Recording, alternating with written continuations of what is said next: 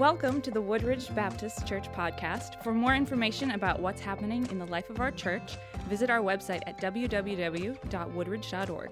Enjoy the podcast. Hey, good day. All right, and away we go. All right, this is the last time. I know there's a lot of Indians. This is the last time we will be in the hard sayings of Jesus, or difficult sayings of Jesus, depending on how I said and depending on what session that was in. We are going to actually be looking at 3 sets of scripture today, which seems, I know, quite ambitious, but at the same time, I think it's something that we'll be able to handle just fine. We're going to start with going back to the Lord's Prayer. We spent a little bit of time with the Lord's Prayer. It's probably 3 or 4 weeks ago now. When we talked, actually, no, it was probably, I think it was the first one. When we talked about forgiveness, we spent some time in the Lord's Prayer. Here, we're going to return, but this time we'll be looking at the part of the Lord's Prayer that has temptation and discuss what that looks like. After that, being at Holy Week, the week before Easter, and today specifically being Maundy Thursday, I thought it makes sense to talk a little bit about the, it's not the Lord's Supper, it's actually the time. Well, it's the end part of the Lord's Supper going into the Garden of Gethsemane where Jesus is eventually taken prisoner. And we'll talk about that as well. The difficult sayings of that is Jesus asking his disciples to sell their cloak for swords, and what that means, what that looks like, at least a version of what that means. So without much more time wasting, let's get going here. And what I'll do is just kind of get us going is I'm going to read all of the Matthean version, so the version for Matthew, which is Matthew 6, 9 through 15.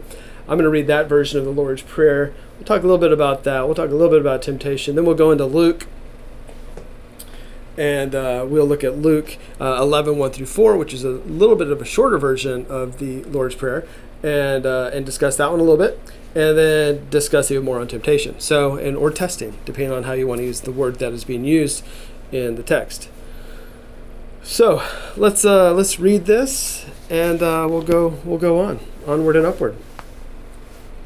Verse 9 of chapter 6. This is just right after in Matthew. This is just right after Jesus is kind of explained what not to do with prayer, not to be like the hypocrites, related to how you pray in the synagogues or on the corners of the streets and that sort of thing, and how they are to pray in a way that is more humble, in a way that is more authentic, in a way that is less about them and more, of course, about God and that relationship they have with God. So as we look at this, verse 9 here of chapter 6 of the book of Matthew, pray then in this way, our Father who is in heaven, hallowed be your name. Your kingdom come, your will be done on earth as it is in heaven. Give us this day our daily bread, and forgive us our debts as we have also forgiven our debtors.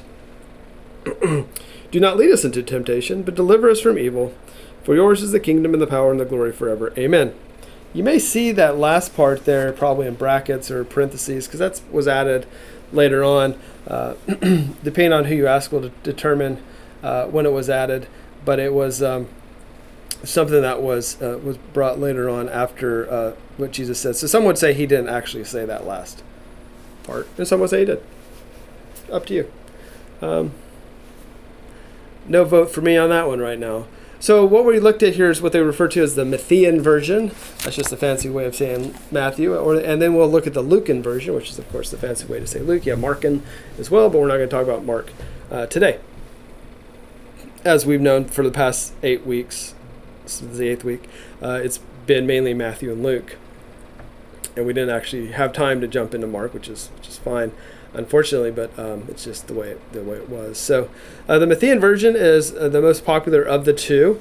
As we look at these 2 versions, what we want to see from it is that we possibly could get different meanings of the prayer based on different textual variations, which is why having multiple translations, I typically have 2 in front of me when I do this class, but I've got about 5, 6, 7 here in this space that I will sometimes reference. And the reason we do that is just to kind of see how different people have translated the Greek and the Hebrew, or versions of the Greek and Hebrew over time. So that makes it just very much more interesting.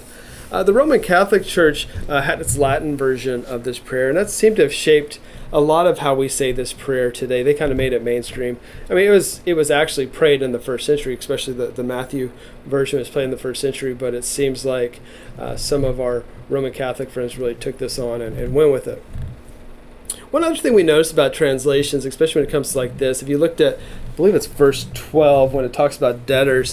If you saw a translation, for example, in Scotland, we get debts or debtors. But in England, we would have got the word, if it was translated in England, or in English, not Scottish, we would get trespassers or trespasses. It's fascinating. And it's just something to keep in mind, depending on what part of the world you're in. One example I've seen is there's parts of the world that have never seen a sheep. So how do you know what a sheep is? So they have to translate it in a different way. They have to translate it as maybe something, an animal that they're familiar with. Some people think that's a good idea, others don't. Totally up to you how you want to do that. But what I say is that depending on what part of the world you're from, words mean different things. Objects mean different things and are symbolized in different ways. That's kind of a side note. No reason to stick on that one any longer. As mentioned in the Matthean version, it is used more now, and it was, like I said, was true in the first century. The Lucan version was most likely the original one, and the Matthean, Matthew and some of the editors and scribes along the way lengthened it, and as was used early on in that first century church liturgy and continues to be used in liturgies up to this point today. Both Matthew and Luke were trying to make a point about prayer and the significance of prayer in a believer's life. We are to model the habits of Jesus' prayer's life, and that's what he is showing us, a model. Not we have to say this same prayer over and over again, but we can model this idea of the prayer that he is giving here. What we notice also about the two is that in Luke's version, Jesus has just finished praying. We don't know exactly where he is praying. Actually, if we look closely, we know. But he had just finished up a time of prayer. And what we see here in the Matthew version that we just read, he provides several examples about how not to pray. So he was talking with the disciples and then brought this up versus being by himself praying and the disciples coming in and asking about how to pray. And they're specifically asking how to pray like John the Baptist's disciples did. And more details on that when we get to Luke's version of this. Like I said here in 6:9, this prayer is more of a, it's not a directive, it's more of a model or a template about how to pray. Sometimes we use this prayer in other prayers as mantras to repeat over and over, and in some cases that's fine as long as they don't become meaningless to us. It does bring peace to have a prayer that you repeat over and over. I absolutely believe that. And it brings security, and it makes us feel that we're getting closer to God with that. And I think as long as that's happening, it's great to be able to have to pray that way. But as soon as it becomes rote and meaningless, then you have to be careful that you're just not doing it to just do it out of habit. One that people use a lot is actually out of Psalm 46, and it's "Be still and know that I am God," which is actually really good. And I've taught on this verse before out of context. And I apologize for those who don't like that teaching out of context. And I typically do not do that, but it has become a very popular verse. You see it up in Hobby Lobby and Michael's Hobbies, whatever it's called. And we actually have the sign in our house. And it's actually very nice to know, to be still and know that God is God and that he is in control. And the thing is, if you actually go back to chapter 46 in the Psalm, you'll notice that this is the people of Israel seeking protection from God. And it is actually a lot of battle scenes and military terminology surrounding this in their hope that they will not be destroyed by whoever's coming after them. So it's again, one of those things that if you're not careful, it can be taken out of context and used incorrectly. When I use it, "Be still, know that I am God," I'm not using it because I'm going into battle. It's more of, or at least military battle, but it's more of just a peace that can come over us knowing that God is God. Yet, I digress. Our focus here is not on the entirety of the Lord's Prayer, as it has been named, but on the part of temptations, which we see there in Matthew chapter 6, verse 13, and it specifically will be in Luke 11:4. But of course, we don't want to just talk about temptation today. We want to actually cover all the verses, but in a very kind of just very high level summary type way. what they're praying here, we'll start with Matthew. The first thing we see in verse 9 is that Jesus uses our, which is a first person plural pronoun, which is implying that this prayer is for corporate worship or prayer. It is not, a lot of times from the Western viewpoint, especially the 21st century, 20th century even too, it's all about the I, me and Jesus, me and God, and it's not our or us and Jesus is a better way to say us and Jesus, us and God, and us and the community. Back then, and in a lot of cultures till today, it is about the community, especially if you look over in Asia, different parts of Asia, East Asia, Central Asia, very much more about community than the individual, which is sometimes confusing to those of us who live in very individualized societies. So he's talking about corporate worship and corporate prayer. What he knows is that what they'll be facing is very significant. As in what they'll be facing as followers of Jesus, what they'll be facing is very significant. Only Jesus knows the trail ahead of them and how they will need to stick together in community. And that's one reason why we have this just big focus here on our Father, as in not my Father, but our Father. The idea of corporate prayers is not inconsistent with what Jesus said in chapter 6, verse 5.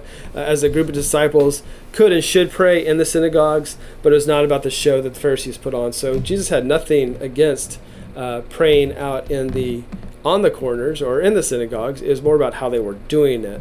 It was not with humility, and it was not with the righteousness that God deserves.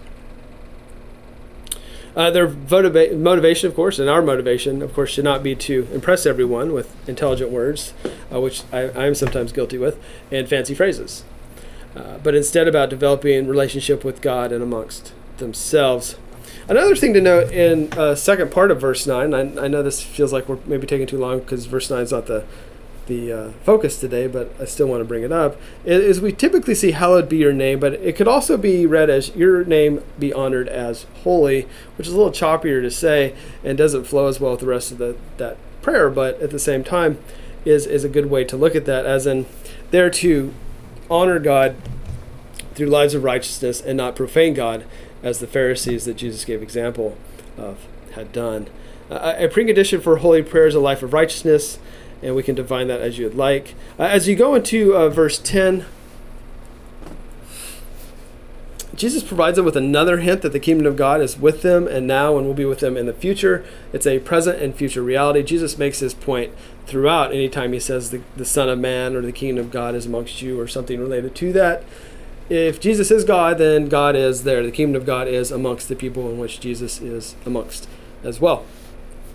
And we have that present time of Jesus being there with the disciples, the time he was there on earth, and the future in which he returns to earth that we know from Revelation 21, where you have the kind of the consummation of the kingdom of God through the renewing of heaven and earth.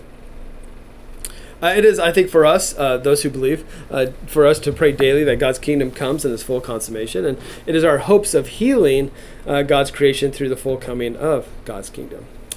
Let's move forward. Verse 11 is about daily dependence on God, that we are to have daily dependence on God. This points to Proverbs 30, chapter 30, verses 8 through 9, which states, "Keep falsehood and lies far from me. Give me neither poverty nor riches, but give me only my daily bread. Otherwise, I may have too much and disown you and say, 'Who is the Lord?' Or I may become poor and steal and so dishonor the name of my God." Which I think is a very wise proverb to look at. Without going too much into this proverb, this is a good prayer and a reminder to help us not to forget who we are and who God is, and how we are dependent on him every day, even though we like to act like we're not in some cases. Verse 12, we could do an entire lesson on this one. It reads that we are only to pray for forgiveness after having first expressed forgiveness to other people. Again, we have actually done this lesson as one of the first, I think it was the first lesson we did after we introduced the book of Luke. Verse 13, the verse of focus for today. This is where there has been debate regarding temptation. Is temptation the same as testing, or are they different? Can or will God tempt people? That's a question asked. James 1:13 seems to say that God does not tempt anyone. This section of Scripture kind of removes the idea of the devil made me do it, which I think sometimes people use as the excuse when actually, no, you just did it on your own. You made your own bad choice. Not saying the devil doesn't have influence over things, absolutely does, but a lot of times we make our own bad choices. So anyways, James 1:13, when tempted, no one should say, God is tempting me, for God cannot be tempted by evil, nor does he tempt anyone. But each person is tempted when they are dragged away by their own evil desire and enticed. Their own evil desire. Not dragged away by Satan and the evil or the evil one, but dragged away by our own desires. Then after desire has conceived, it gives birth to sin, and sin, when it's full grown, gives birth to death. I did an entire study on the entire book of Letter of James, and it's all online if anyone ever wants to go see that. So for those who like to look for contradictions to discount the scriptures, here's one that is popular, of one saying that no, Jesus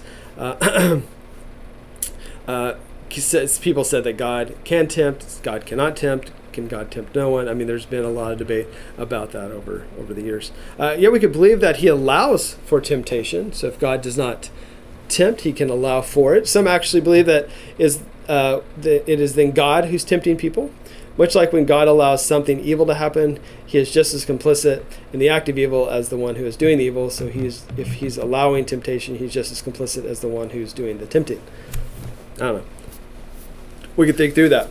And we will think through that as we go further into this after we spend some time with Luke. Paul, when he writes to Corinth in 1 Corinthians 10:13, he comes at it from a little different angle when he writes that believers will all face temptation, yet we do not have to yield to it. And again, like I said, this is 1 Corinthians 10:13, where it says, no temptation is overtaking you except what is common to mankind, and God is faithful. He will not let you be tempted beyond what you can bear, but when you are tempted, he will also provide a way out so that you can endure it. I highly, highly recommend that you actually go read that entire chapter so you do not take this out of context. But what we can see from this, or what some of us can surmise from this, is that God will provide a way out. He is speaking of how the people of Israel has fallen into traps of temptation and evilness, even when God allowed a way out, and they continued down those paths of evil or of their own desires, and he is now warning them not to fall into the same trap. So Paul is warning the church in Corinth, do not fall down the same path that the people of Israel faced, the same path that they walked down, because they allowed temptation to come to them, and they did not walk away from the temptation. They followed it, and they were destroyed as a nation. We'll have more of this when we get to Luke's version here in a second. But let's just wrap up verses 14 and 15. Again, another lesson that ties back us to verse 12. But we know that God forgives those who truly are repentant. When we are people of true repentance, it allows for the willingness to forgive other people. All right, now on to Luke. And like I said, Luke 11. There we go. 1 through 4. Well, this is, of course, it's only 4 verses, so it's much shorter. And does not seem to be, some would say it's not even the same one that you hear from Matthew there on the Sermon on the Mount. Could be, could not be, but I mean, it's hard to say. It seems that in Luke's version, it seems that the disciples are inspired by what they hear, as you can see here in verse, well, it's, of course, it's end of verse 1 there in chapter 11. They were inspired by how John the Baptist taught his disciples to pray. It must have been different from what the other Jews were praying, and which probably had a certain style that John was very well known for. John, being who he was, very much an ascetic, probably, and where he lived and how he lived, probably did things a little bit differently, including prayer. And so these followers of Jesus were probably very curious of that. Again, we have the idea of temptation is in contrast to what Jesus faced from the devil after he was baptized and spent 40 days in the desert, which we see back in Luke 4, 1 through 2, or actually it's more of that. But so the two prayers have similar themes, showing us a good standard from which we can pray. They seem to have been taught at different times with different motivations from the disciples to know exactly what Jesus is saying. Or the other side of it, the prayer could have been taught at the same time, or it could have been just said once. This lesson could have just been said once by Jesus, and Matthew and Luke decided to treat the story just a little bit differently, which they've done. And that's what we see from other authors along the way as well. So let me read this, and just so you can hear it. It could, because before I go into this next section of discussion for it, you need to be able to hear how it sounds. And of course, you're already familiar with it because you probably either read it at some point or are reading it right now. It happened, this is chapter 11, 1 through 4 of Luke.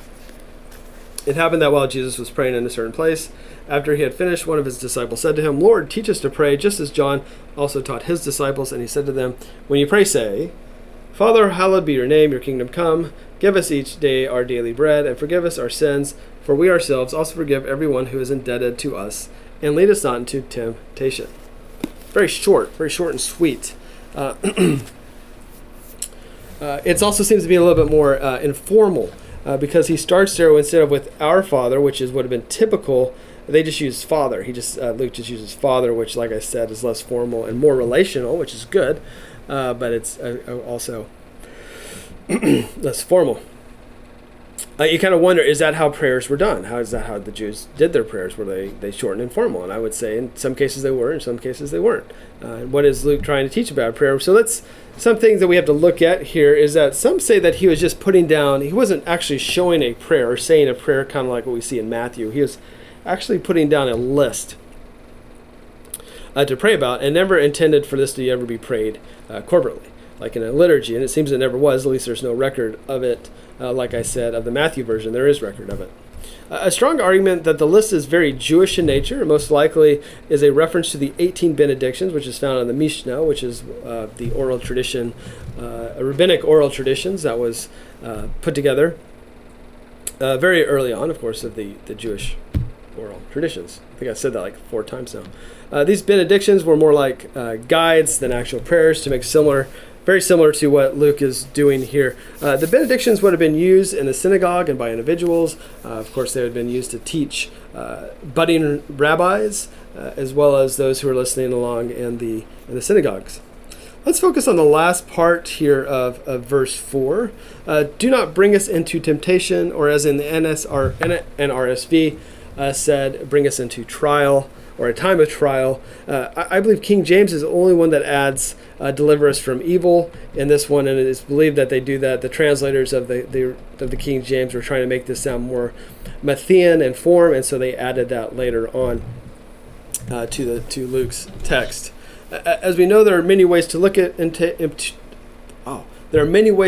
temptation. Is it internal or is it external pressures? Depends on who you ask. With it saying, "Do not lead us into temptation," is it insinuating that God would deliberately put us into the path of temptation? And if he does praying to him about not putting us in the path of temptation do anything? That's one thing to think about. The word for lead can also be used as carry or even accompany to a place. So the question could then be, would God carry us figuratively, metaphorically? Not literally, into a place of temptation. Like, you wouldn't literally pick us up and place us there. You couldn't. That's not what happens. So would God carry us into temptation and be with us when we are tempted? The word that they use for carry or lead us into, or carry, lead us into, or lead, is esphero, E-I-S-P-H-E-R-O. And it can really, it's really not about leading, but means placing. So to ask God so the question then would be, are we asking God not to place us in a dangerous position or into dangerous territory? The word that they use here is in actually subjunctive form, which makes it a whole lot more possible, but not probable. So it's not impossible that God would do this, but it's possible. A lot of navel gazing can go on with that word, but let's compare the word into instead of in. So if you used into instead of in, or in instead of into, do not lead us in temptation versus lead us into temptation. We're going to stick with what Luke said in this part of the prayer here. We know that in Luke's version, the Holy Spirit leads Jesus in the desert rather than into the desert. When I'm talking about Jesus' temptation, I believe back in chapter 4, where he is tempted by Satan, or the evil one. In Luke's way of writing, God does not lead Jesus into temptation, but is with him through the Spirit when he is tempted. So it's the in leads into, or is it leads in? Leads while in being in a tempting time. Sidebar about the time of Jesus in the wilderness. I found this to be fascinating. Maybe you will too. The story is pretty much a story of Israel being the story of Israel being retold by Jesus representing the Jewish people. So Jesus, like Israel, had been called out of Egypt by God to live a life of humble obedience, like Israel was supposed to. This calling of a humble obedience was to put to test in the desert. So Jesus in the desert for 40 days, the Jews in the desert for 40 years. The people, what we see in this retelling with Jesus as the main characters, that unlike Israel failed, Jesus will remain faithful, where Israel, of course, was not. One more side note here, just because we like side notes. The tempting of Jesus and the Sermon on the Mount and the Olivet Discourse and the Transfiguration and the Ascension all happen on the mountain in Galilee. There has to be some sort of significance here. I don't know exactly what it is, but that's just interesting to see that. Okay, back to the story. We have to also know that temptation does not have to be temptation. We don't have to even use the word temptation, because it can be used. The word being used here, peirasmon, P-E-I-R-S-A-M-O-N, is could either be testing. It could be testing or temptation, and actually, depending on the context of how it is written, or the context in which the author thinks they're writing it or translating it, could be either testing or tempting. We still have the question from above. Is God going to want to test us? Does it do any good to pray for him not to test us? It's a question about temptation. Does it do anything to pray to God not to tempt us or allow us to be tempted? Let's jump ahead 11 chapters. I think I said verses in my note. 11 chapters to Luke 22, where Luke uses temptation again, but in a little different way, but in a very significant way. Here it seems to be less about testing, but more about tempting, or being in temptation. This is the night of the Passover, and they have gone up to the Mount of Olives to pray before Judas arrives with the temple and imperial guards. In 22:28 of Luke, he tells them that they are the ones who stood by him when he was tempted. But if you look in 22 verse 40, he tells them to pray so that they will not enter into temptation. He then says the same in 22:46 when he has to wake them up before Judas arrives. How temptation is used here is the temptation that comes between the battle of Jesus, his disciples, and Satan. So think of it as a spiritual warfare. So let's give you an example here of what that could look like. Judas had already fallen to the temptation of Satan and his own desires. And here it seems Jesus is praying that Peter and the others will not be victims of Satan as well as their own evil desires. That's his hope. They do not want them to fall into the same trap of temptation that Judas fell into. So with this idea of Satan and temptation, let's go back to the prayer. This is more of a request, we could say. This is more of a request to God to protect us from Satan's power. If this is a correct understanding, then we are confessing that we are weak, and that we need the strength of God to fight off Satan as well as our own evil desires. It is like I saying, we cannot stand up to evil on our own, so please lead us down another path. Now let's look at this same verse, but stated as, do not put us to the test. By doing this, we can argue that Jesus is using an old Jewish wisdom prayer. It would read as, do not bring me into the power of a sin, a temptation, or a shame. If we were to read this in the Aramaic original, we could read it as, cause us not to enter, or do not allow us to enter into that. So not even go there. So if we go with these options, in none of these cases is God the tempter, so we would not contradict what James had taught. Instead, what we see is a prayer where the person is asking God to protect a person from entering into a situation of temptation. The direction can help make the following part of Matthew 6:13 make more sense, as we could see Satan as a source of some temptation and to be rescued from him, which would rescue us thus from temptations. So, I'm going to leave it there because we still have to talk about the two swords, and we are a half hour in, and we don't want to go much later, otherwise no one wants to listen anymore. So that's where we are with temptation and testing, and what it says in the Lord's Prayer related to temptation, and where God is with that, and where we are related to that, and where Satan could be with that. But at the end of the day, the idea of the prayer, the Lord's Prayer, is to help us develop our relationship with God, to help our obedience with God, and for us to approach God with humility and obedience. All right. Now, let us move forward into Luke 22, 35 through 38.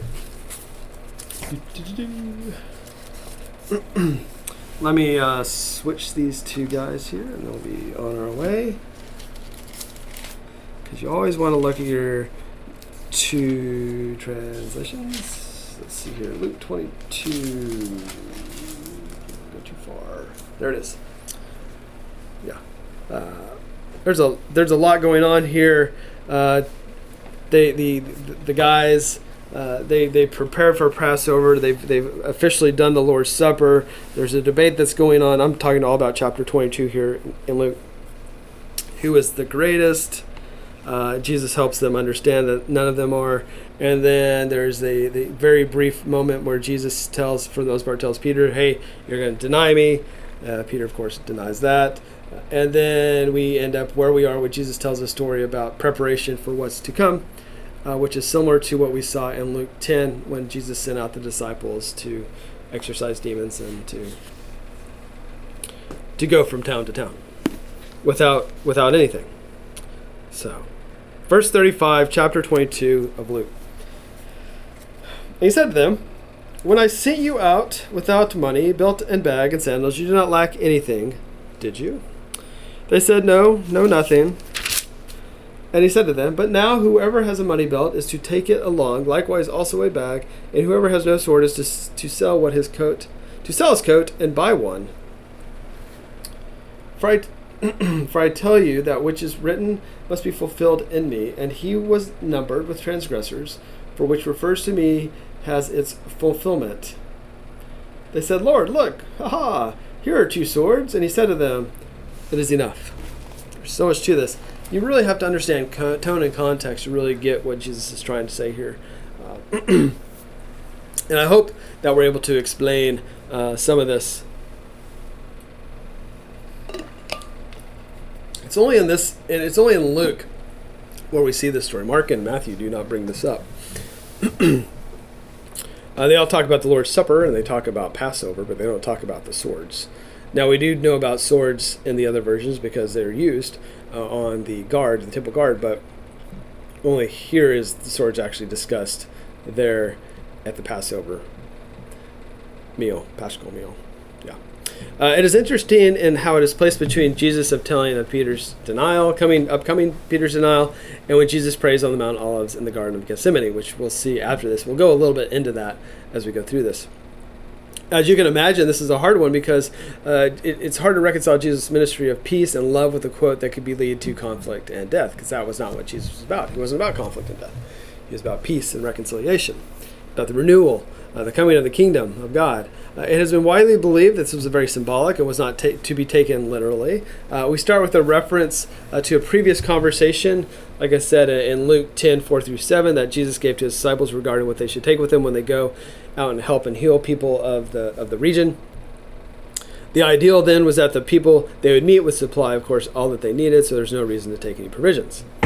But as we have seen, a lot has happened in the last 12 chapters. Jesus is now a wanted man, possibly even referred to as a renegade or bandit who is about to face death. And it's hard for us to kind of put our heads around that Jesus would ever be a resurrectionist or a renegade, but many of the Jewish leaders thought he was. Not all of them, but many of them thought he was. And they thought he was causing issues amongst the Jewish people. He was causing division amongst the Jewish people. And we have to remember, historically, there were other people who would refer to themselves as the Messiah, and they would cause division or try to cause division.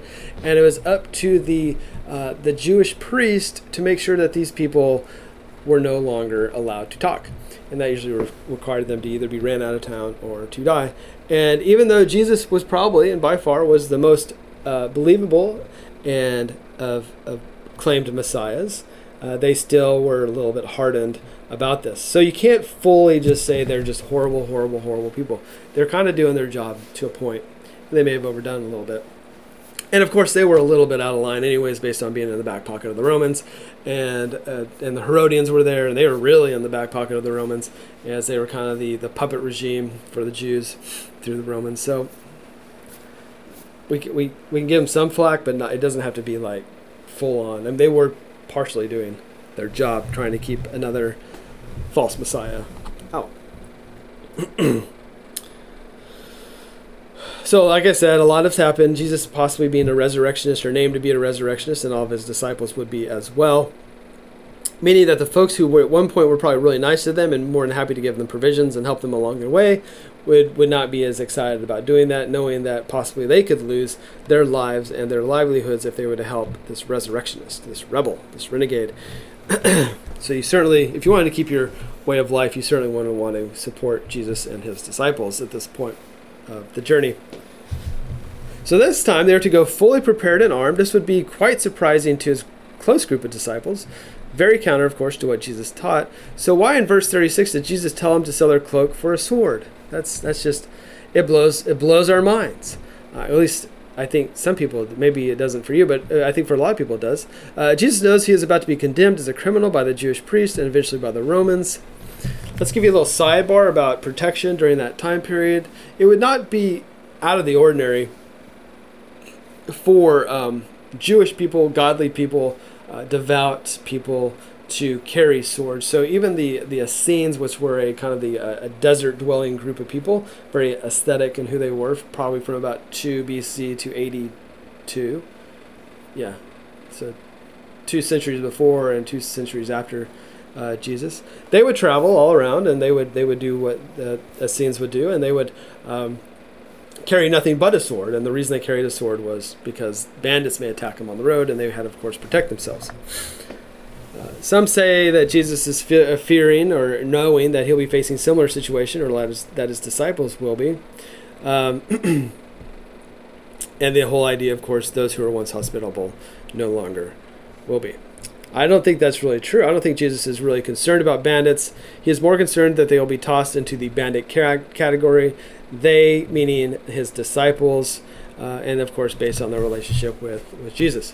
Based on this, they should act their part and carry some weapons to keep people on their toes. This is one observation regarding this sword. We have a couple others we'll talk about later. It'll all come together in the end, at least I think, to a point. Maybe some symbolism here with Jesus. Some have taken the purse, bag, and sword as symbolic of a kind of a spiritual preparation, similar to what Paul talked about to the church in Ephesus when we see Ephesians 6, 11 through 17, related to the armor of God. Likely not, but it is a nice thought. In verse 37, we get an explanation about what Jesus is talking about here. A scripture or prophecy must be fulfilled. A little bit more on that here in a second. We can imagine the disciples were surprised regarding the mentioned prophecy, but in verse 38, they did not miss a beat and offered up 2 swords in their possession. So they weren't even really listening about the prophecy. They're more concerned about the swords. Let's talk a little bit about the sword. We see in verse 38 that the 2 unnamed disciples take Jesus literally and seriously regarding the swords, as they then announce they have 2. And if they were truly bandits in the true sense of the word of what bandits were, they would have significantly had more weaponry. So zealots, they are not. But they have been disobedient to the teachings of Jesus, or at least not fully truthful, or possibly not even 100% on board to the teachings of Jesus, because they had these swords. But let's not give them too much grief yet, because there's some different ways to interpret these swords, these knives, these weapons. But let's continue on. The way Jesus responds in the same verses, it is enough, or possibly enough of this. The way Jesus concludes this conversation with it being it is enough is not a naive Jesus saying, that should do the trick. That's enough. We can handle it. It's not like that at all. It's a note of sad irony. Jesus knows that those coming to arrest him would be well armed and some even well trained in combat. Some have try to pacify the situation, say it was not really swords Jesus was referring to, but cooking knives, and it was just translated into swords. The word Machaira, which could mean swords, but could also mean short dagger, but not a long-bladed sword, but also could come across as kitchen knives. They would say, so those are trying to pacify this, would say that the two knives were found upstairs was to carve and serve the Paschal lamb for Passover. Okay, that's nice. This doesn't work, in my opinion, because the same word for Machaira is the same sort of fighting implement the crowd brings to arrest Jesus in the garden. So it was some sort of weapon. And it may have not been the long sword, but it was probably a dagger of sorts, based on what we see here. Another interpretation regarding nonviolence is that Jesus, in verse 38, Jesus says, "Enough of this," instead of "that's enough." So it is more of him saying, what you're saying is ridiculous, as we are not people who fight. Enough of this. We don't even fight. We're not those type of people. That's another way to look at it. He is not saying two swords again are plenty. Again, he is not saying that two swords are plenty of weaponry for 12 people. At this point, our friend Judas had wandered off, and so once we're 13, we now have 12 as we start getting close to entering the Garden of Gethsemane in the next several verses. So the story could be that Jesus is frustrated with his disciples, and so abruptly just ends the conversation. They should have known what Jesus was either being sarcastic or possibly just using a metaphor. We've seen Jesus being quite sardonic in the past, and that could be what is happening here. Again, not a strong point. Why would Jesus speak of literal purses, bags, and sandals, but then have a metaphor about knives, right? So, yes, these are literal bags, literal purses, literal sandals, but hey, metaphorical knives. It just wouldn't work that way. It just doesn't seem to work. So the disciples took Jesus literally when the fact he was not related to the fighting part. He knew the dangers they would face now and in the future. They were against major odds. We're going to get there. We're going to get there. But first we're going to talk about the prophecy. Because once we talk about the prophecy coming out of Isaiah 53, then it will make more sense related to why Jesus wanted them to have swords. So it was a literal buying of swords in order to fill the Isaiah 53 prophecy. More specifically, Isaiah 53:37. We have to look at the original text to see. Oh, actually, wait. It's not Isaiah 53:37.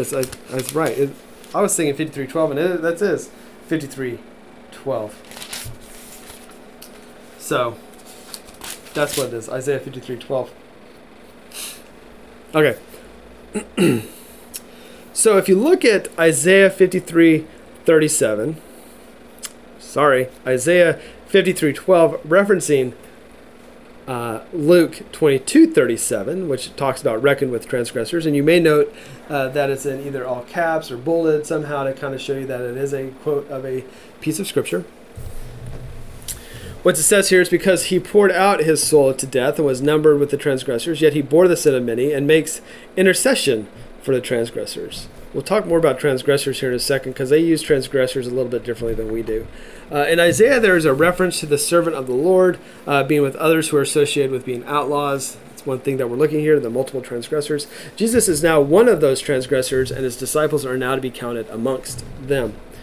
Jesus is keenly aware of the prophecies of the past regarding him, and they need to be fulfilled, or at least have their end. It is like a sense of goal, or a sense of a goal must be met. Referencing again Isaiah 53:12, everything regarding Jesus must be fulfilled, as we see in Luke 24:44, which says, "These are my words I spoke to you while I was still with you, that everything written about me in the law of Moses and the prophets and the Psalms must be fulfilled." Today we look at transgressors as a sinner, and it's been very much spiritualized in our viewpoint, or at least the way we talk about transgressors. But the word anomos, A-N-O-M-O-S, is about someone who operates outside the law, someone who's a bandit, a renegade, a resurrectionist. So they are to buy swords. They, as in the disciples, were to buy swords and sell their cloaks, so that they would be classified as lawless. A armed rebellion of sorts. Jesus would be an outlaw, a transgressor, and of course, depending on your translation. So of course we know, again, two swords would not help with any fight, but would help the authorities to name Jesus as a rebel leading an armed rebellion. There are a lot of A lot of thought behind that one. So of all the prophecies, why would Jesus want to fulfill this one, to make him a rebel or a transgressor? We have to go to the Garden of Gethsemane to see, about a mile away from where we are right now. So as we see in verse 47 of this very same chapter 22, Luke 22:47, the crowd came to Jesus as if he was leading an armed rebellion. They thought force would be necessary, again, as prophesied by Isaiah. Maybe they read it too and started believing, hey, maybe this guy is trying to follow this too. Those in the rebellion, so I'm talking about the disciples, Jesus, as we see in verse 49, not Jesus, but the disciples are ready to strike. Again, the prophecy is being fulfilled. They unfortunately, do not wait for Jesus to strike. They do it on their own. Some say it was Peter, but Luke does not give us a name. You can say it was Peter, because I think Matthew says it was Peter, but Luke does not tell us. It could have gone to straight mayhem at this point, but Jesus quickly stops the fight and heals the ear of the servant. He proves that words can be more powerful than swords, there in verse 51. So what happens here is Jesus turns the mob, turns this whole situation around to where the mob is depicted as the violent ones, not Jesus. Jesus is not having some sort of armed rebellion. It is the mob that has come, the guards and the priests and whoever else came along, the servants, who are the armed ones. They're the violent ones. Jesus is not the violent one. They were coming ready for a fight. Jesus was not coming ready for a fight. And unfortunately, one of the disciples thought they were, and that's just unfortunate. But Jesus, of course, heals the servant's ear.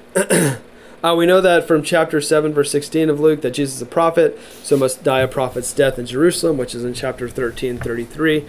Jesus is a servant, as we know from chapter 22:27, and must die a servant's death, that we get from Isaiah 53:12. His experience in the next couple of hours will complete this prophecy.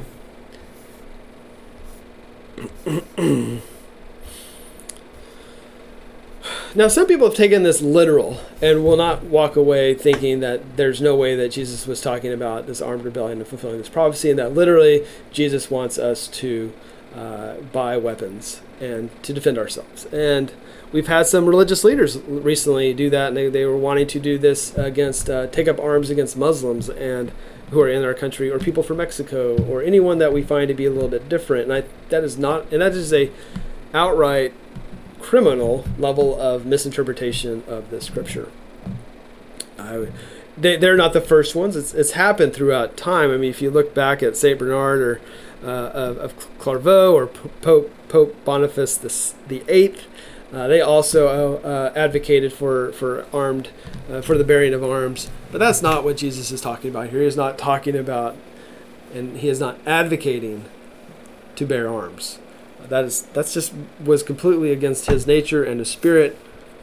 What he was trying to do was fulfill the laws and the prophets, and to make sure that things were to go as God had intended them to go. So please don't take this line of scripture, the scripture, in a way that we have to go arm ourselves and go shoot people or stab people or whatever we want to do to people that we don't like or agree with or are different color or from different countries. So that's not at all what this is about. So, all right, that's a fun way to end it, huh? So here we are, done with the hard sayings of Jesus, and we'll pick something else up here in a couple months as we decide what's the next topic of the time. And I hope everyone has a great Easter and a good rest of your week. Thank you. We hope you have enjoyed the podcast. For more information about our church, visit www.woodridge.org.